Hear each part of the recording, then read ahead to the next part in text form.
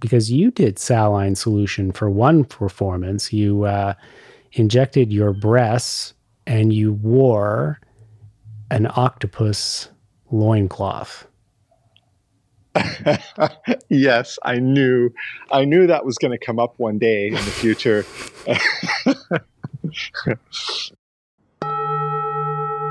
You are listening to Share a Slice with Sean.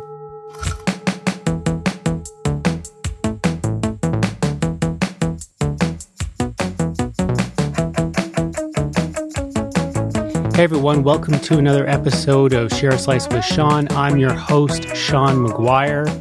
This episode is going to be a pretty chill one, and there's going to be some rather revealing and perhaps even shocking parts to this episode. I guess like a lot of other episodes too, but I'm going to be interviewing naturopath, healer, and personal coach Pierre Black.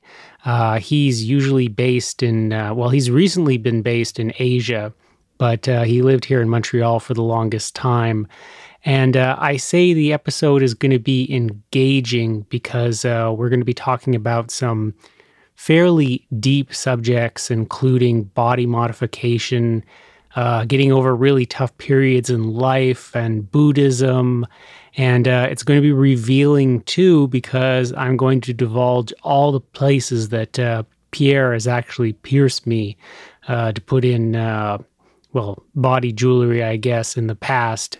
I don't really do that so much these days, but I was into it quite a bit back in my 20s. So you'll get to know that if you care or if you want to know. And it could be a bit shocking, too, because we're going to be talking about extreme bloodletting, crotch octopuses, loincloth cephalopods, and auto-dedigitation. That would be the, dedactylization of oneself, chopping off one's own finger for an art project. So, we're going to be doing all this in a very chill and relaxed manner. I reached out to Pierre while he was at his meditation retreat, and that's all the way in Thailand. So to help the calm mood, you're going to be hearing some horses, some birds, and even some fish perhaps in the background during this interview. And Pierre is no longer actually at this retreat. I'll be covering that at the end of the episode and talking about a little more about what Pierre is doing now, and point you to his Facebook page. And if I sound a bit more quiet and muted during this episode than usual, and I realize that often I do sound pretty low-key on episodes, just remember that there was a time zone issue between me and Pierre, him being in Thailand at all, where we're pretty much like 12 hours off or somewhere around there. So I had to conduct the interview in the evening. And so I had to keep things quiet because the house is in pretty much constant lockdown because of kids. So, but this will add to the overall zen of the episode, I think. So you'll probably get into the relaxed moods, put your jammies on, listen to the show. It'll be good. Maybe you'll get a good night's sleep, and maybe you'll feel relaxed in the morning. So without further ado, let's tread softly, walk softly into this very mellow but occasionally surprisingly shocking or different interview with the multi-talented Pierre Black. I mean, I guess I first met you through my girlfriend, who is now my wife, actually, Kelly. Okay. And we visited, Kelly, first of all, kind of brought me into more exciting lifestyles because I was fresh here in Montreal from the prairies, from Regina, Saskatchewan. So I had a lot of new discoveries in Montreal, but one thing that I discovered through her was body modification, and I kind of dabbled in it a bit just piercing. So, and at the time when I met you, you were running a very successful piercing, I guess, I don't want to use the word parlor. I'm trying to decide exactly what it is, but you had your own establishment, very, very nice, actually, almost like a retreat in a way, because I remember it being very calm. And it was there where you actually pierced me 4 times, I think. I think it was first in the ears, then in the scrotum, and then in the tongue. 4 different occasions. Wow. I didn't realize we were so intimate before the start of this podcast. How dare you forget I didn't realize any we of had that. already established that level of intimacy. Yeah, Black Sun was the name of the business, and you were there and you ran it with your partner at the time, whose name I'm afraid eludes me now. And I just remember a feeling of nice calm in the room before I went in and got my piercings. The ear piercings were there was nothing to them really, but I have to admit that the tongue piercing was probably the most. I got this big rush of sort of adrenaline when that was going on. Mm-hmm. Yeah, those were the days. The tongue piercing for me personally as well was possibly my most intense piercing that I received. And it's strange because we did all kinds of crazy, intense things back then, and the tongue piercing was probably the one I was most nervous about, and that was most intense as far as the actual experience. So, yeah, that makes sense to me. Which is strange because I also had, I mean, obviously the scrotum piercing as well was like not as,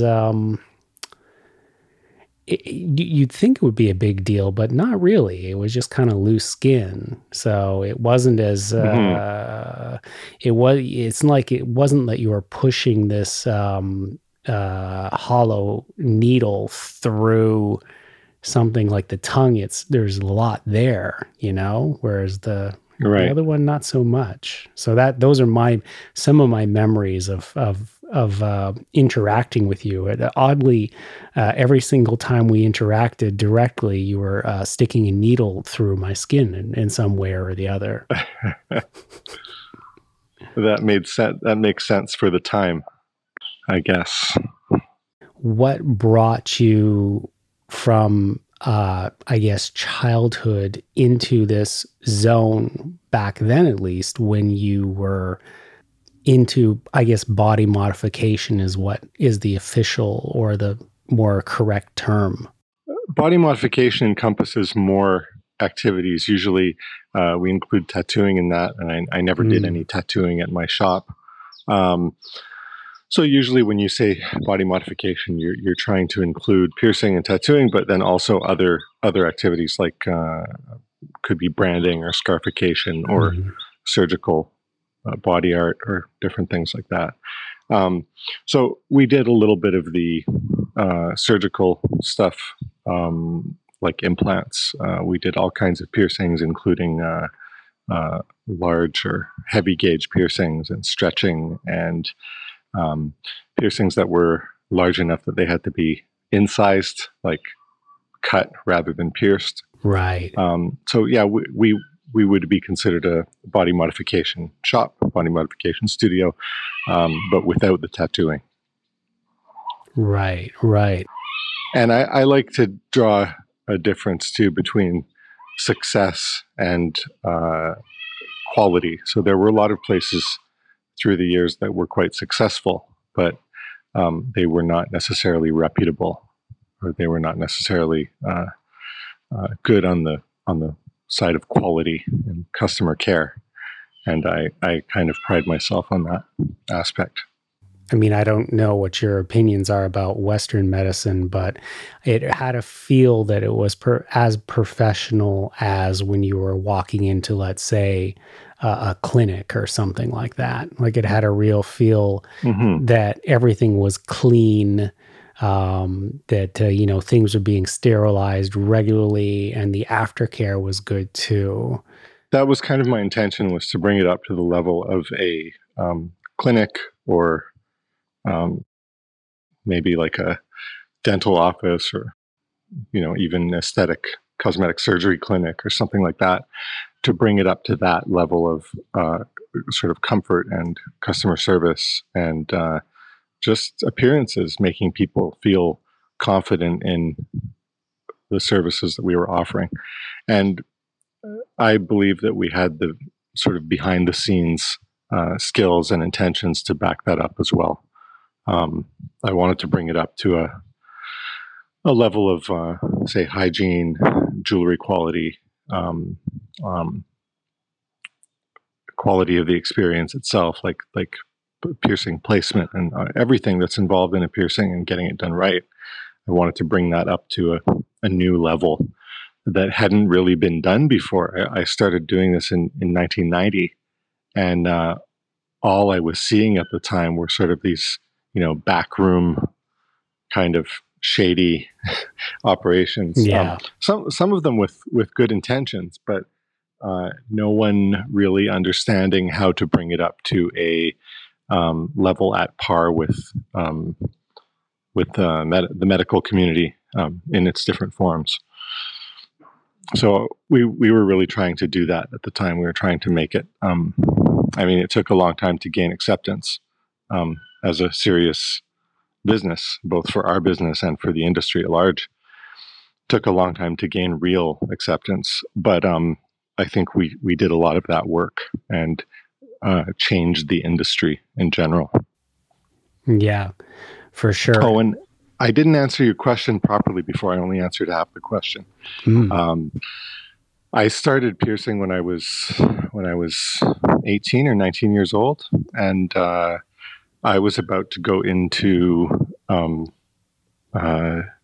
my education in natural medicine, and I was about to choose, what would I do? What kind of what branch of natural medicine would I take on? And the piercing thing just kind of happened, and it was a natural fit for me. I got an instructional video from a really reputable sort of first wave company that was coming out of California, and they produced a VHS instructional video at the time. And I somehow got a hold of this video, and not only did I start piercing my friends and myself, but I thought, we can do it a lot better than this. We can use better tools. We can use better techniques, hygiene standards. The jewelry quality was a bit shaky at the time. And I thought, I can do much better than this. But I definitely used the techniques this company was promoting through the video at the time, but rapidly sort of transformed those techniques. And I got into the business when I started piercing strangers in a formal business context when I was 19 years old, and I continued in that business for 15 years. I mean, it's amazing that you found this VHS. It's actually also kind of amazing to me that you just started piercing yourself and friends. I guess maybe my relationship with needles has never been as comfortable. Let's put it that way. Maybe it's the kind of person that, because for me, I'm like, oh, I'm not going to, that's pain. I don't want that. I'm not going to take this needle and stick it into myself. So I guess it just kind of depends on your relationship with pain and your relationship with needles itself and the human body, Mm-hmm. Right. Yeah. I guess I was naturally comfortable with bodies and the idea of doing something that was in the medical realm. And it was was just a thrill. It was, it wasn't something that was, a lot of people ask me if I'm a sadist of some kind. And, I'm not at all. My goal always was to reduce and minimize the amount of discomfort that people experience, both physically and psychologically.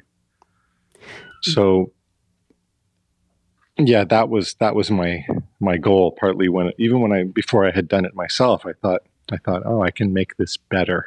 I can make this smoother and easier and more fun and more pleasant, and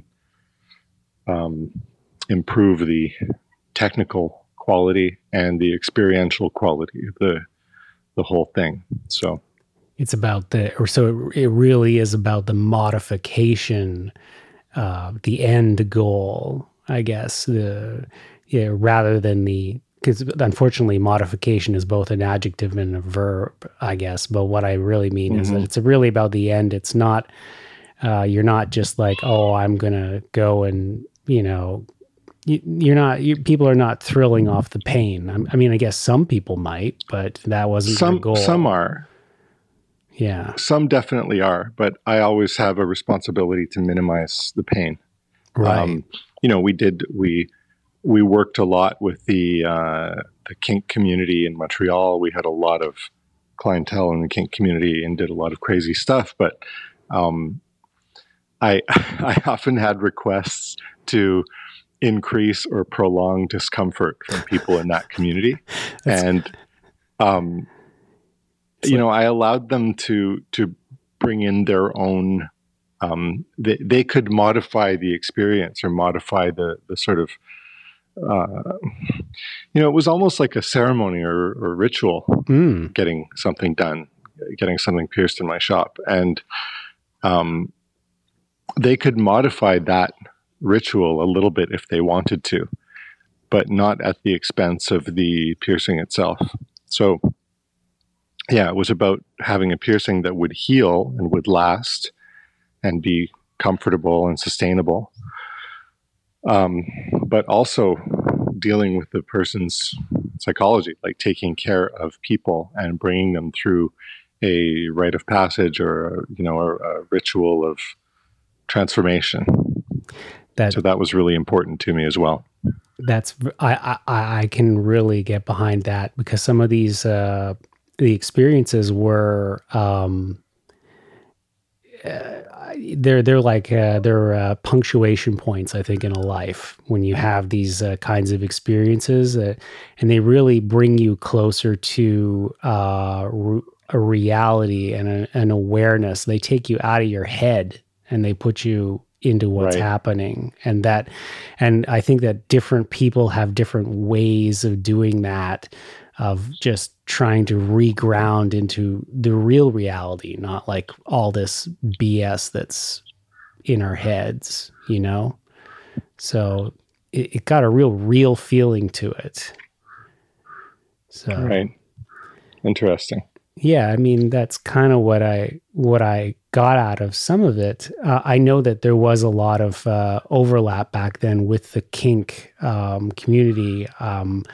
So when I went to the shop, I was in the pagan community.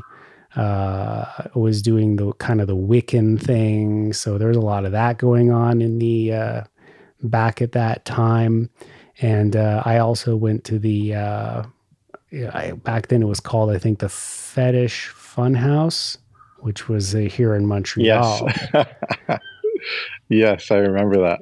Yeah, and I would go there every once in a while, and we would go there as a couple, Kelly and I, and there were some quite some interesting shows there. There was one guy, I think his name was Jules, and he would place things in his anus, and then he would squat over a bucket, and he would, I think I'm remembering that he would cluck like a chicken, and he would actually lay eggs into the bucket. Wow. and like it was fairly extreme. And Kelly told me about one show where, and I'm glad I didn't go because unlike you, I think I might have some hangups about the body. So blood is one thing I can't deal with very well. So there was one show where apparently one of the performers, and God, it might have been Jules as well, like cut his arms or his wrists or something and actually bled onto a canvas on the stage. Oh, that was a show that I put on. Was that you? That was I put on the event, and we invited a body mod artist and performer, still well known, still out there doing his thing. We were actually pretty close friends at the time, as close as we could be, with him being based in Europe. But Lucas Spira, Lucas Zpira, if anybody wants to look him up. Very, very interesting guy. Really kind of transcendent view of what body ritual and body modification can bring to a person. So, yeah, very interesting guy. He's now making documentaries and doing all kinds of things. Wow. So I missed my my brush with I guess fame or something by meeting him, but I probably would have almost passed out. It wouldn't have been good. Yeah. That was a really intense show. There was he literally, like, at certain points he was spraying blood out of a catheter in his arm. Oh my God. And literally spraying blood onto the canvas. Pretty interesting, pretty intense and interesting. And we had other performances that night that were sort of overshadowed by his incredible performance. We had a friend of mine, another fairly well-known person at the time, Jerome, injected his face and head with saline solution. And he traveled the world for a few years based on that trick. It's more of a circus stunt than a real body modification, permanent body modification procedure. But it's kind of a circus sideshow stunt. Yeah. It's kind of painful, but if you were getting it done as a medical procedure and you had to do it for some reason, or even as an elective procedure, like, we're gonna make you pretty if you endure this discomfort. The level of discomfort is not that high. I think it's more, it stresses people out more because of the idea that it's a layperson doing the procedure on themselves, or sort of less skilled lay people doing it on each other. And it's intended to look kind of horrific. Like, how can you do this sort of terrifying, horrific looking thing, this modification of your face and head, that is kind of monstrous, and then by the next day you're back to normal with very minimal injury or very minimal discomfort. It could be more of a pain pressure itself thing. Is not that. Yeah, it's more, you have a small injection and you feel some tension, some pressure, and it's something, but it's quite manageable compared to some of the other stuff. It's interesting to separate actual pain. If you measured it objectively, it's very hard to measure pain objectively. It's usually tied in with the individual's psychological experience that goes with it. So, like in my piercing shop or in any good body modification shop or with any good practitioner, usually you trust the person has techniques to calm down their customer.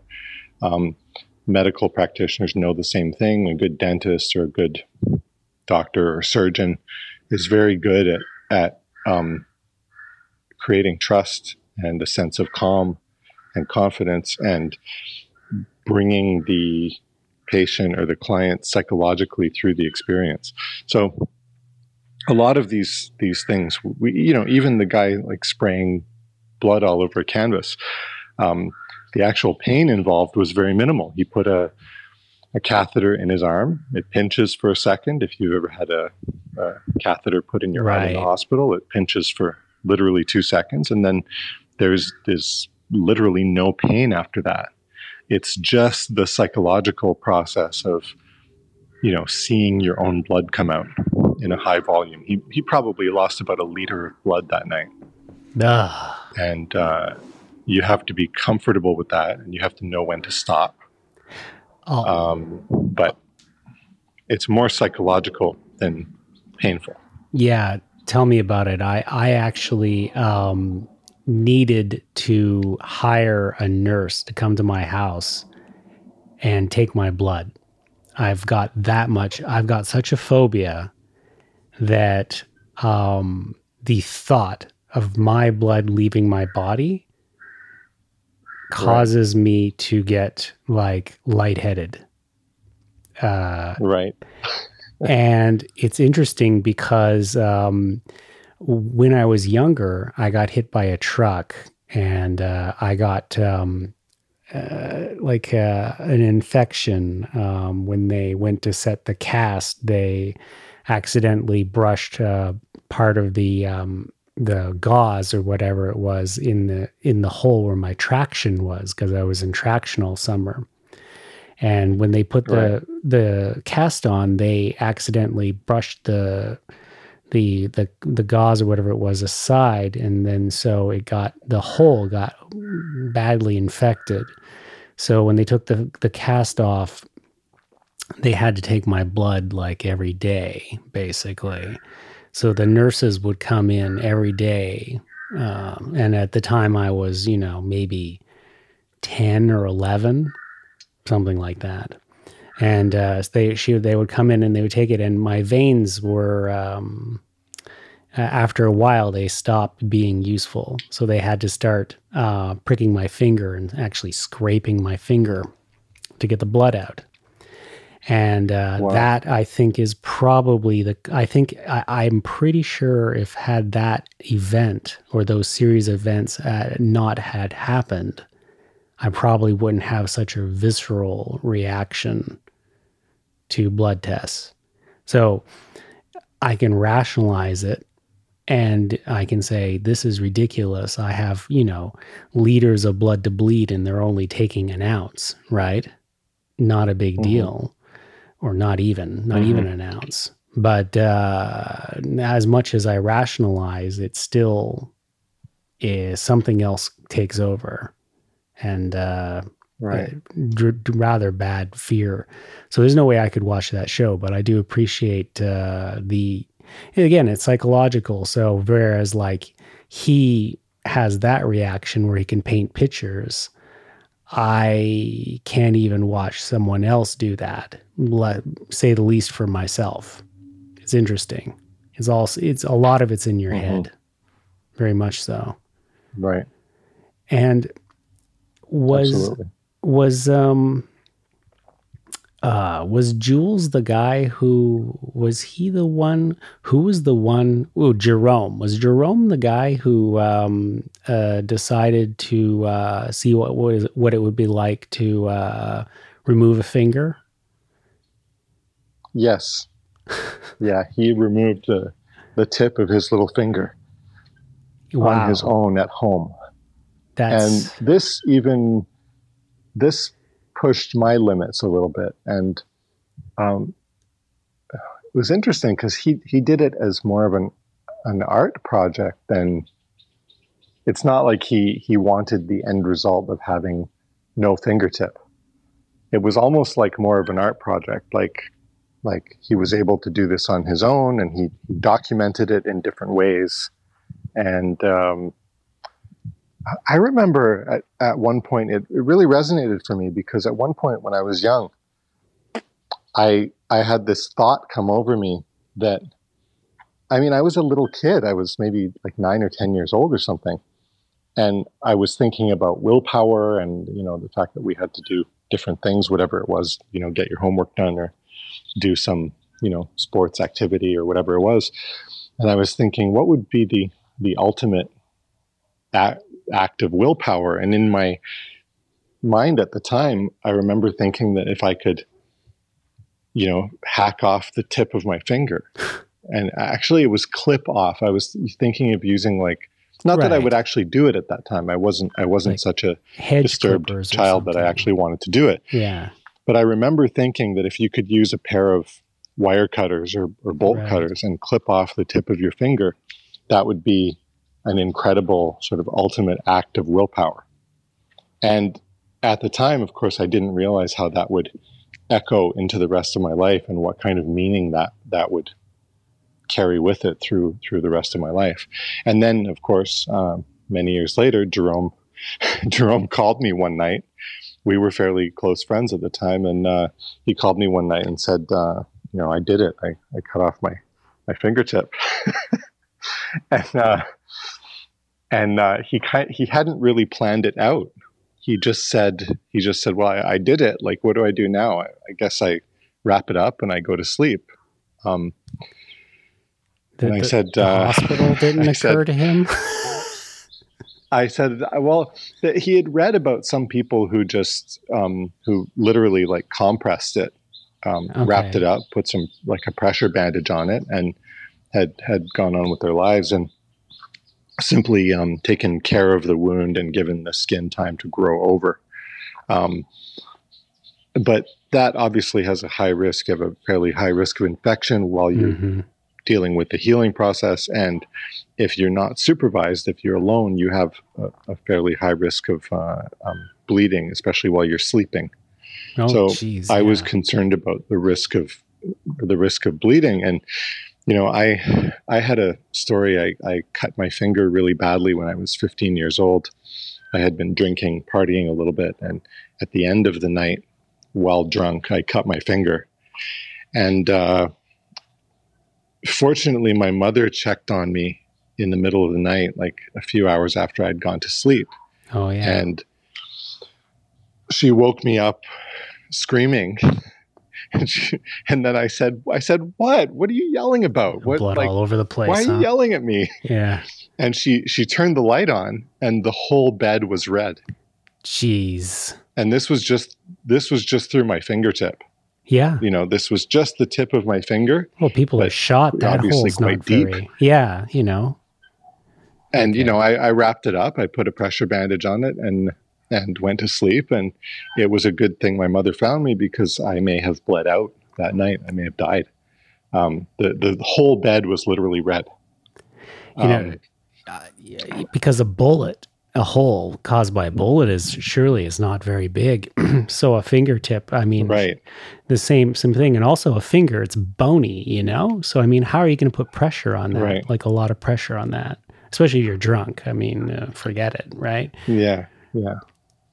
So I had this experience in my mind, and that I was quite concerned about Jerome just, wrapping it up and going to sleep. He removed his finger at about, 10 o'clock, and then he called me at 11, and he was planning on going to sleep at, say, 12. And I thought this was incredibly dangerous, and I was really glad that he called me, and I pressured him to go to the hospital and deal with it properly. And they also do a much nicer job they do a small surgery where they trim the bone a little bit and then close the skin over the end of the finger. Yeah. So this gives you a much better aesthetic result and speeds up the healing process a lot. If you're able to close the skin, the look, the healing process, like a shorter risk finger are much lower without a nail. Yeah, obviously. but yes, yeah, he took off the first joint, so he only took off the tip, the very tip. I guess if you had to choose a finger to lose, that would be the most convenient. If anybody gave me the choice ever, it's probably the least useful out of all of them, I would imagine. But, yes, I think the goal, as I said, was not the look of having a missing finger, but it was more the willpower and the ritual involved in doing doing a self amputation. And I don't have any desire to do that to myself, to experience that myself, but in some way I understand that impulse. Yeah, I do. Again, it's about being in control of one's destiny in a sense. I mean, he's making a decision, and he's I don't know if the right word is, he's really conquering his mind and conquering this fear and doing this thing. And it, in a sense, like a lot of, I think a lot of our trips and a lot of our ideas of doing something worthwhile, you have to conquer a certain amount of fear to get anywhere. I can see that. You could. I mean, if he can do that, think of what he could do. What else he could do if he puts his mind to it? You know, a lot. Exactly. Yeah. Anything at that stage, if you're doing things like that. Wow. Right. So he had the kink thing, and actually, I don't know if you want me to bring this up or not, but I was discussing this with Kelly, and she said, "Oh, you should bring up the performance that Pierre did with the because you did saline solution for one performance. You injected your breasts, and you wore an octopus loincloth." Yes, I knew that was going to come up one day in the future. There's a photo of that somewhere on the internet. I really did that that was an art piece for me, and I almost think that would have been gallery worthy. This was not something I did commonly. I don't have a particular interest in. In octopi. It's not a thing for me. It was more of an art project, and the idea was kind of morphing the body into a kind of alien androgynous state. And I learned from a number of my friends, including Jerome, this idea of doing saline injections, and I thought I could grow breasts. And then what is a kind of there's this whole Asian, what are they called? Cephalopod. Fetish thing. There's all this like Cthulhu anime, and also some live porn and other things that are shot with octopus and squid. Tentacle porn. Gotcha. And so tentacle porn, it's a thing in Asia, and there's something interesting about an octopus too. It's this kind of like, it's mucusy. It's kind of, there's something kind of genital about the whole thing, but it's hard to tell what gender it would be, right? Mm-hmm. The whole creature is a little bit like, some kind of, extremely exotic, genitalia. And I got this vision of myself. In my everyday life, I think I look quite masculine, and I have quite a masculine body. So it was interesting to be wearing nothing but this raw octopus literally strapped over my genitals, and to over about 90 minutes or 2 hours, grow a substantial pair of feminine-looking breasts. I think it was gallery worthy. Unfortunately, at that time, it was relegated to a club in a fetish party. But I was really proud of that show, and I don't really do performances like that anymore, but if I were asked to do something like that in the context of a gallery again, I might consider it. It was your not to belittle it, but it was your octopussy, right? Exactly. Get it? Yes, exactly. Yeah, we used that term actually when we did the show. Oh, okay. That everybody, it was an automatic reference for people when they saw that show. See, I think that's what it was. They called it. It was in one of the local papers at the time. They published a photo of it, And it was actually, the headline was Octopussy, I think. Maybe it was, an old Vice mag or something like that, back when it was in print. I think it may have been the Mirror. Oh, the Mirror. Okay. Yeah. So Yeah. one of those things you get around the stores and stuff. See, I might have actually been at that particular show. I just can't quite place it. I mean, I have fuzzy memories sometimes. I remember I have this, I don't know if it was dream or a reality, but I just remember kind of waking up in a dim sum on Sunday morning, still wearing fetish gear. And everyone was kind of staring at me funny because I was wearing fetish gear in a dim sum, the next morning. And I'm like, but I can't, but now, it's like, it's been over 20 years. So I can't quite place if it was like just a bad dream or if it was reality. It's like, I'm kind of, I don't know. But yeah, I do remember Kelly telling me about that.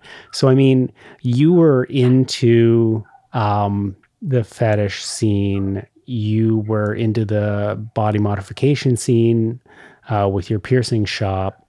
But then I can remember you closed the shop and you kind of like fell off my radar, at least for... Well, basically that's it. I don't think I remember seeing you since then at that point. What happened to that phase of your life? Like what caused this switch? The first thing that happened was I felt like I had taken piercing to the level that I could take it. I had done it for 15 years. It's the only thing in my life that I would say that I have mastered to the point where I influenced the industry at large on a worldwide level, and mastered to the point where, I was sort of able to do most of the common piercings almost without thinking about it, with muscle memory, including the taking care of the psychological aspect of the client. That was very natural and reflexive. I didn't have to, basically there were no more challenges for me in body piercing. It's a little bit of a dirty industry. There's a lot of competition, and part of the industry is sort of, there are some sort of like bad actors in the industry as well. And it was intense. I mean, it was 15-year really intense project. And I felt a lot of responsibility toward my employees as well, and my partner at the time. 10 of that 15 years was spent with Jessica managing the business and taking care of things. So I felt a lot of responsibility to my employees and to my partner as well. And I think it was really lucky. I came to a place where I was a little bit fed up with piercing. It was time to change something about what I was doing. And that would have been expanding the business and sort of franchising and teaching other piercers my standards, or that meant closing the business and going on to something else. And I was kind of given an opportunity. I had all of my staff, for various reasons, were leaving in the same month. I had one who was having a baby and one who was moving back to their hometown. And I had ended my relationship with Jessica the year before. And so, I only had myself to think about. And the job was either, get more staff and train other piercers, maybe expand the business. And it was a big, big undertaking if I were to do it on my own. And then there was part of me that thought, there's got to be more to life. I mean, this was hard work. It was stressful. It kept me in the city. And I wanted to try something different. And, I had a really strong interest in natural medicine and had done a lot of studies over the years. I had been basically training as a naturopath on a sort of quarter-time study basis for many, many years. As I said before, I had an interest in that before I got into piercing. But then there was a kind of spiritual component as well that was calling me.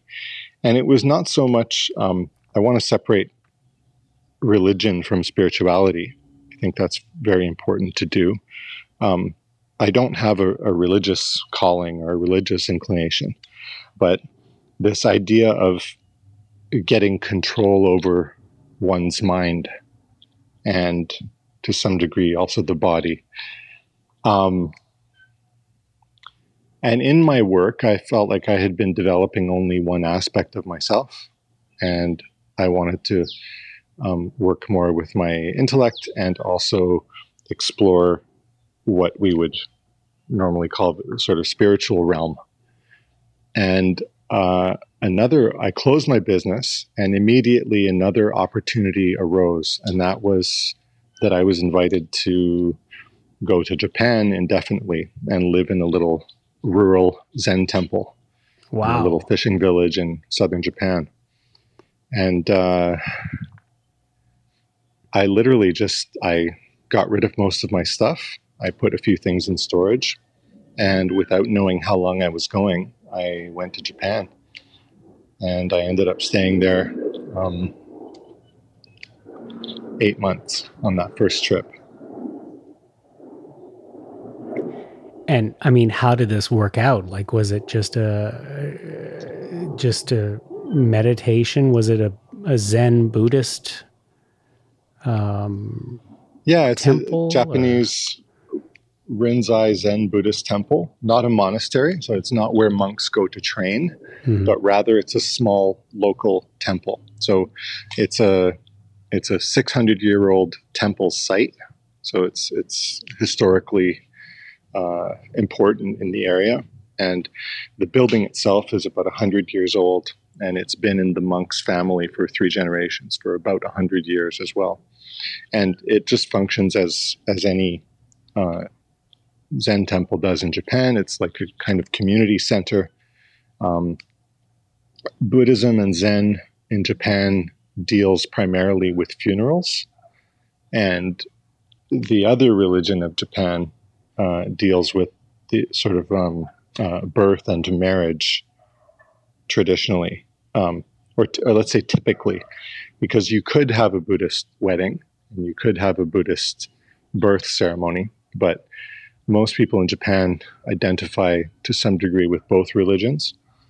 So the Zen temple deals mainly with funerals and also with sort of what looks like ancestor worship, where you have a shrine in your house and you have the ashes of your relatives in the sort of graveyard at the temple. And there are, at regular intervals after someone dies, there are these sort of ceremonies where the monk will chant for the ancestor. And it's like taking a moment, taking a prescribed slot of time to remember and focus on your ancestor. So that's sort of the main function of a Buddhist temple in Japan. Community center, advice, events on the Buddhist calendar. So you have different sort of celebrations and parties, and the people from the town, the village, mostly older people, will come and cook a meal. There will be chanting. The monk will do a chanting ceremony. So that's the function in terms of what the temple does for local people. But this temple is unusual in that the monk has a connection to Canada. He taught Zen as a young monk in the 1970s and 80s. He taught Zen to Canadians in BC for years, and he's also traveled around the world and is quite connected, has a lot of connections outside of Japan. So what he does is he brings foreign visitors, usually only 3 or 4 people at a time, but he brings foreign visitors to his little temple in rural southern Japan, and it's a pretty incredible experience. It's Japan is pretty accessible in terms of standard tourism, but to get this experience of deep immersion into Japanese culture in a rural setting and to actually live at a temple is a really special opportunity, and he facilitates that very unique opportunity for people. It's more than just going and visiting a temple. It's actually like you have a really engaged host and a very personal experience. And back then, it was just a guest here and there. You know, in 1 year, he would have maybe 10 foreign guests stay with him. And they would stay for anywhere from a couple of days to a couple of months. And I kind of set a record by living there for 8 months in the beginning. But now he's basically, for 10 months out of the year, he receives 4 guests, give or take. And, I handle all of the online bookings for him still. So he has a website, and there's a way to actually go and stay with him if you want. But it's a really incredible experience, and that first experience for me really changed my life and gave me an understanding of what people are talking about when they talk about going on a spiritual quest or having a spiritual calling. And I think what that means essentially is to have greater control over one's experience of life, one's experience of being, to have a broader experience with more control in some ways, but that control also involves the ability to let go of control. Yeah. So yeah, that was a lot. I just said a lot of things there. Yeah. But I mean, the thing is that it sounds like it's quite amazing, because it sounds like just what you needed. It's really like it was very fortunate for you. And to me, it almost sounds a little bit like what you're doing now. I believe your retreat is called Middle Path Retreat. Did I get that right? Yes. And yes. If you go to middlepathretreat.com, I think you can see the website. The pictures are beautiful, but it looks fantastic there. But what struck me was that when I took a look at the website, I saw that if it's this sort of if your spirit, or I don't want to get woo here, but let's say if you require to live the life of structure and community to bring yourself, into a better place spiritually, then you go there and you can have this community and this structure. Because I saw it was like a clock, like icons of the clock, and it showed you the schedule, really.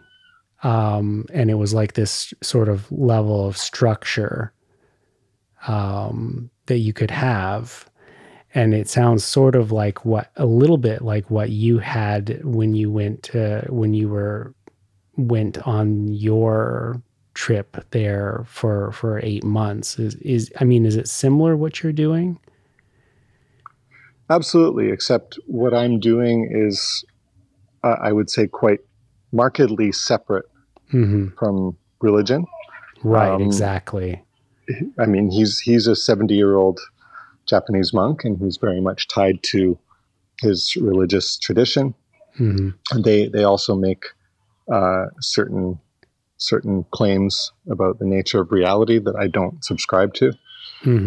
But the tools and techniques that I learned when I was there, now, since I went for the first time, I've now lived there for almost 2 years of my life over the last 10 or 11 years. And so, yes, that's that experience has profoundly influenced and inspired what I'm doing now. And even if I don't, even as just working as a naturopath, which is my other job, even if I were just, running some other kind of business, what I've taken from Zen retreat in Japan is indelible. It's just part of who I am now. And I try to bring that experience and those tools, that tool set, into my everyday life, and I try to pass it on to other people. And it doesn't.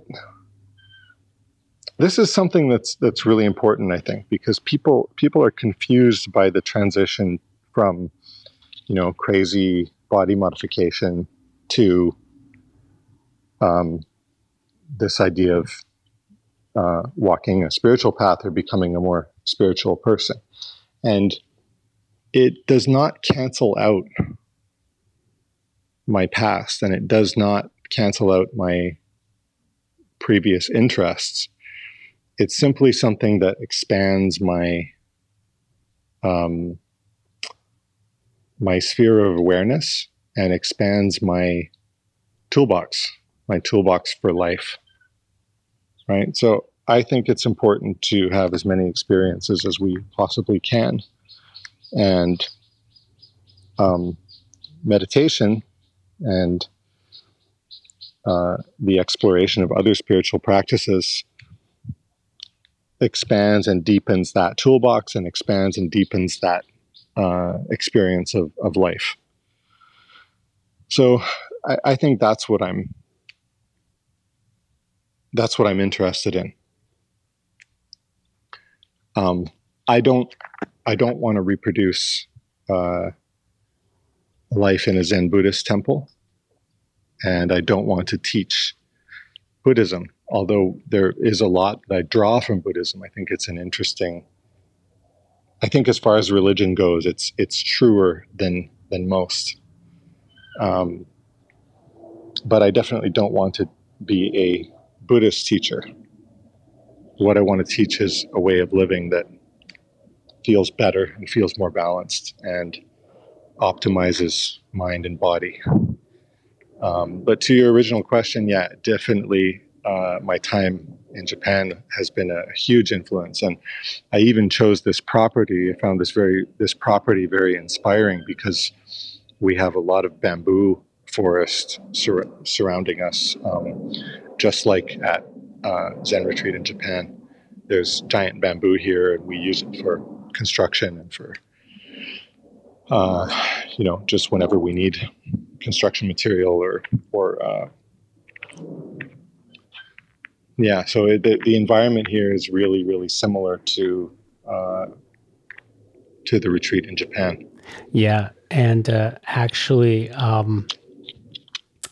it's interesting because for my own path, I went from Roman Catholic to, more like a Wiccan to sort of neo-pagan, and then I went from there to like being a pantheist, and then from there I kind of swung all the way over to atheist, and then obnoxious atheist, and then now I'm kind of swinging back again to the sense that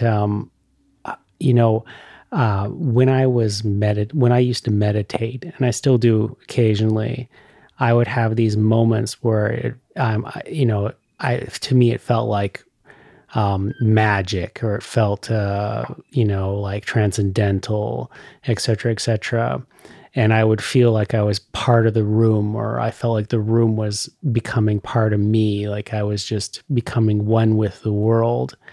And during my more atheisty times, I kind of rejected that. It's biochemical. There's nothing really to that, whatever.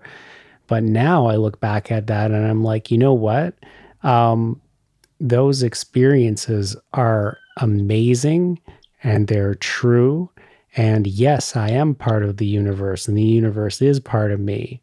And I think there's just so much I think that what's noble about what I do know about Buddhism is that it's a religion that causes you to kind of look at reality and makes you kind of realize, like, I guess living in the moment, living in the present, if you know what I mean. At least that's my understanding. Right. And, so much of my stress and unhappiness comes from just obsessing over fictions that are in my head. Whereas a lot of times, if I were just able to master my mind and just be in the present moment, I would realize things are not so bad. I'm in good health. The sun is shining. Things are good.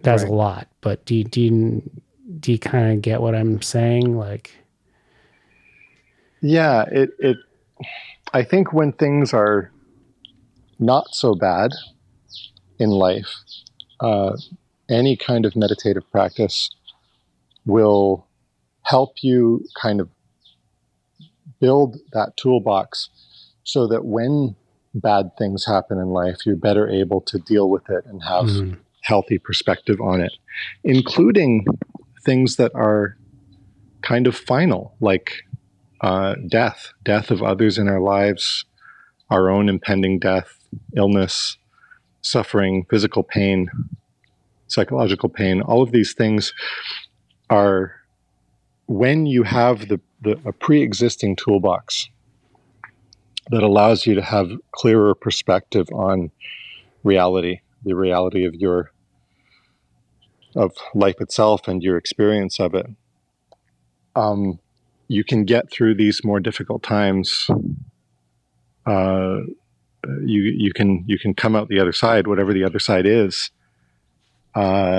just better. Just, you can even go through something like your own death and be calmer and strangely happier as you pass through that process. I have not taken on any, even with my time in this exploration, I have not taken on any magical beliefs about the nature of reality. There's simply experiment and observation. If you do this, if you do these practices, you are likely to get this psychological or experiential result. It's very simple. It's not a claim about the nature of reality. It's simply a claim about how the brain functions. So if you follow these sort of well-established practices, you're very likely to experience these benefits or these changes in consciousness or perception. It's that simple. I don't extend past the experience itself, the phenomenological aspect, into making claims about the nature of reality. My position on the nature of reality outside of myself is firmly grounded still in rational, scientific knowledge. So I think it's really important to differentiate there. And I'm not, I would say I'm still a fairly hardcore atheist. If somebody wants to get into that discussion with me, I would say that I'm a radical theological non-cognitivist. And I can go there in conversation if I'm asked to. But I also don't really see the point of having conversations like that with a 70-year-old monk who's teaching me an incredibly valuable set of tools and offering me an incredibly valuable set of life experiences. And I don't see the value in having that conversation in a confrontational way with people who are deeply religious and who I will cause suffering to if I confront them unexpectedly in this in this realm, you know. It for me, that's what it was. I just realized, especially with this podcast and meeting different people in different places, I realized that the action of actually meeting people and having a meaningful conversation was just worth so much more than keeping points or keeping score of whether you've proven this or that. And to be honest, when you're trying to convince someone that God doesn't exist or what have you, or a God or what have you, confronting someone is practically useless. Like you're going to cause pain, as you say, and you're most likely going to cause them to double down and believe their assumption even more, right? It just seems like a useless endeavor. And I think that there's an author called Peter Boghossian, I think, who talks about that, who talks about how simply giving someone proof of something that does exist or doesn't exist is not going to help. In a sense, just being a good person and living a true life will make that person perhaps think twice if that's really what you want to do. And in this world, we've got enough problems as it is, probably. Try to live a true life and try to reveal the truth to as many people as possible, but don't push them, I guess, is where I come in. Right. Yeah. So you have the retreat. It's all open. You just got back from Burma. You did some traveling, I hear. What's cooking over there right now? Like, what are your plans for the future? And how are things going? And what are your ideas? Well, the retreat is just getting started. You can see, as you mentioned, you can see what the program is and what the place looks like on the website at middlepathretreat.com. And that tells you a lot about what the intention is and what your experience will be like if you come to the retreat. On my end of things, we are just getting started. We are not fully booked with guests at this point. To be honest, we have about 2 more months to see if we can make it work. It's not, we're not on solid ground. We have not bought the property. I went into this knowing that I was somewhat underfinanced and hoping that maybe I can pull a rabbit out of a hat and make this work within the time allotted, the time that I can afford to maintain the property. And the nice thing about this is that it's an experiment. It's a wonderful experiment. It's been a lot of fun, and I have at least 2 more months here. And I'm not attached to the outcome either way. If it doesn't work out here, I may end up in creating another retreat situation in another part of the world, or again here in Thailand. I also have no issues going back to just being a naturopath and doing what I was doing before this situation. So it's nice to feel that I'm gonna try this and I may succeed. I'm excited about the place. I'm excited about what we're offering here. I'm excited about the property we found. But I'm not particularly attached to outcome. I'm more interested in teaching what I have to teach and in creating a kind of way of life that supports that.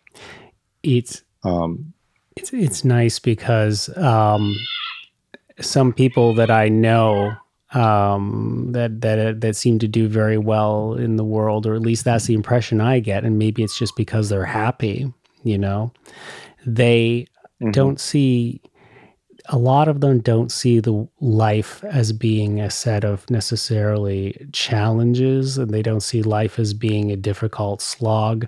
They kind of see life as being a game. And if you have a point of view that you were just mentioning, where you're just going to do this amazing thing, and you're going to just see where it takes you, see if you can continue doing it financially, or if you do it somewhere else. And if all paths before you are equally joyous, then it sounds like really it's a game. It's a rewarding and fun game, which is fantastic. Absolutely. I think that's something that a meditative practice or the sort of traditional Zen toolbox can bring to you, is that you're not attached to a particular thing or a particular outcome. You're simply looking for opportunities, and you're looking for enjoyment of life and to have your basic needs met. And the rest is kind of icing. If you manage to do something big, or if you manage to do something that has a lot of impact for other people, that's just a bonus. Yeah. And I really went into this with the idea that I have to do the experiment. I have to try this. And it may or may not be my place in the world. But we give it a really good run. We work hard and see what happens. And I get to live in Thailand for a year. Sounds awesome with all those nature sounds in the background. Yeah. It sounds like you have some goats there or something, and a number of other animals. There are lots of birds. I don't know what you're hearing, but there are a lot of birds. Sort of like a goat. And some bug sounds. And, we have fish in the pond that occasionally produce some sound. And there are horses here. You may have heard the horses. Maybe that was it. Mm-hmm. It sounds actually absolutely extraordinary. I'm going to be putting a link in the show notes. Again, it's called middlepathretreat.com, and I invite all my listeners to check it out. And if you're in Thailand, do go. Check out the website. Listen, Pierre, thanks so much for this discussion today. It was very interesting. You're very welcome. I think the topics were very varied, that's for sure. And thanks for joining me on this Sunday morning. Thank you for having me.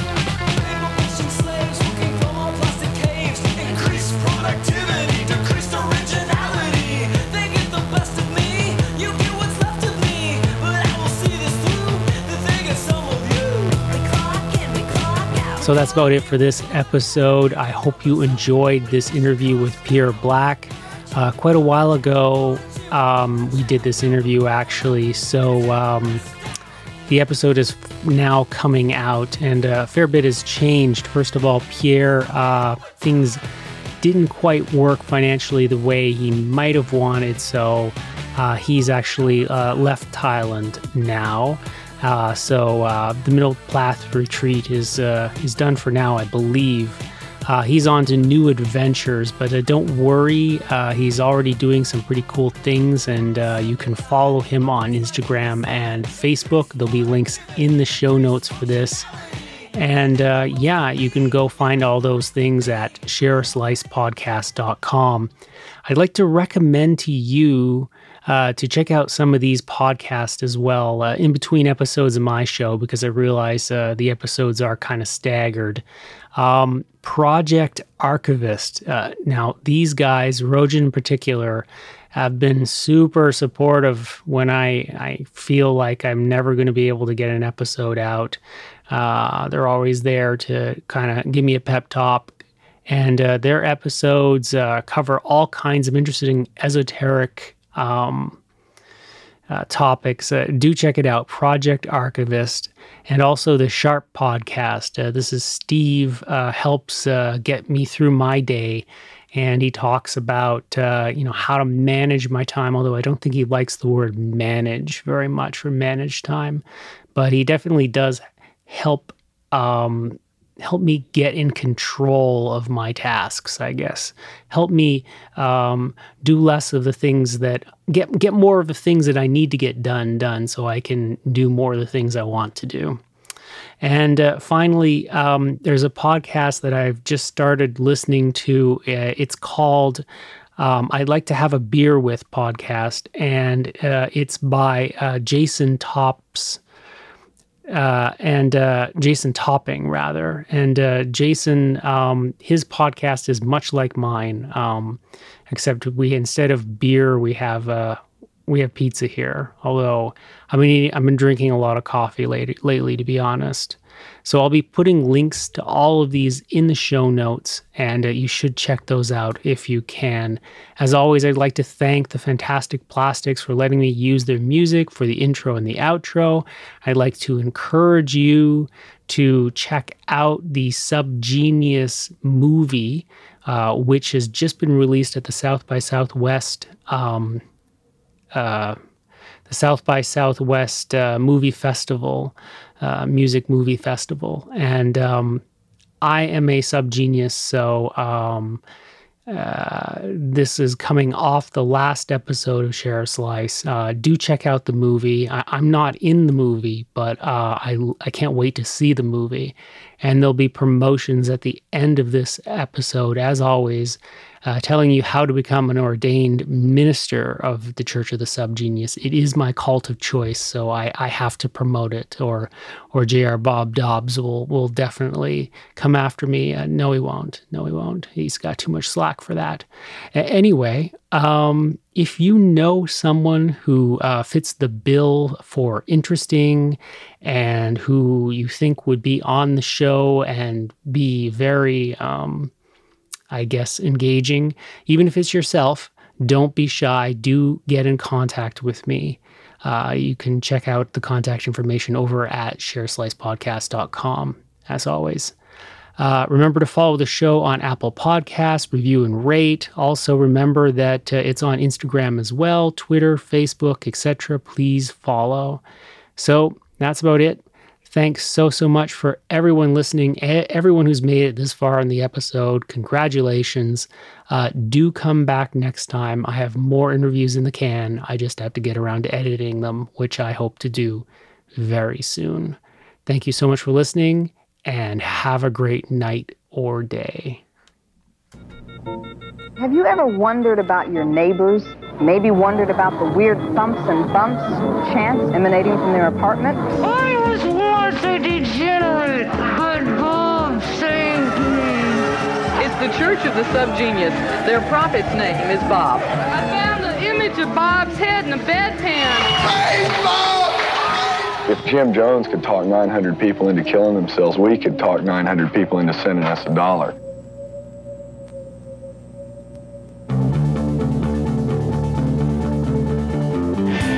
I grew up as a little white boy in the 1950s in a middle-class home. I really did feel like a weirdo. We had this sort of an icon we could blame everything on, the conspiracy of normalcy. Wouldn't you like revenge on these mediocritans, these normals who have made normality the norm? We were grasping for this crazy religion to help us see the light. We tied together every fringe belief you could think of. It made perfect sense to me. Repent!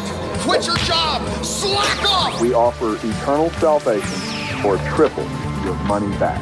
The Subgenius was a club. It was a badge. You may think it's funny. We hope you do. We are trying to deliver medicine of a sort. Y'all are out to put down outrageous cult groups. What does this mean? No, this is an outrageous cult group. Not everyone in the Church of the Subgenius gets along with one another. He's a charlatan! It was a little bit scary. We realized some crazy people are attracted to this. It got a little too far out for me. It's very effective to slice the world up and to pit everyone against each other.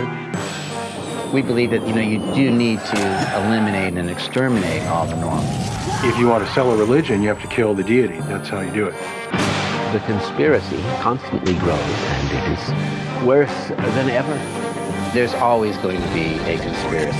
It can morph, and it can evolve, and so can the Church of the Subgenius. We actually are a religion that seems like an art piece, that seems like a religion, that seems like performance art, that seems like a joke, that seems like a religion. What the hell do you think you're doing? Dragging your butt through the day, selling body and soul to a bunch of bland normals? Acting stupid so they'll think you're one of them? Tired of getting all of the guilt, but none of the sex? There is a simple answer, dear friend. A glowing beacon of slack amidst the turmoil and darkness. It's J.R. Bob Dobbs, the living slack master, and his Church of the Subgenius. Bob brings a new destiny for the abnormal, for Bob comes to justify our sins, to unmask the conspiracy, and to get us back the slack they stole away.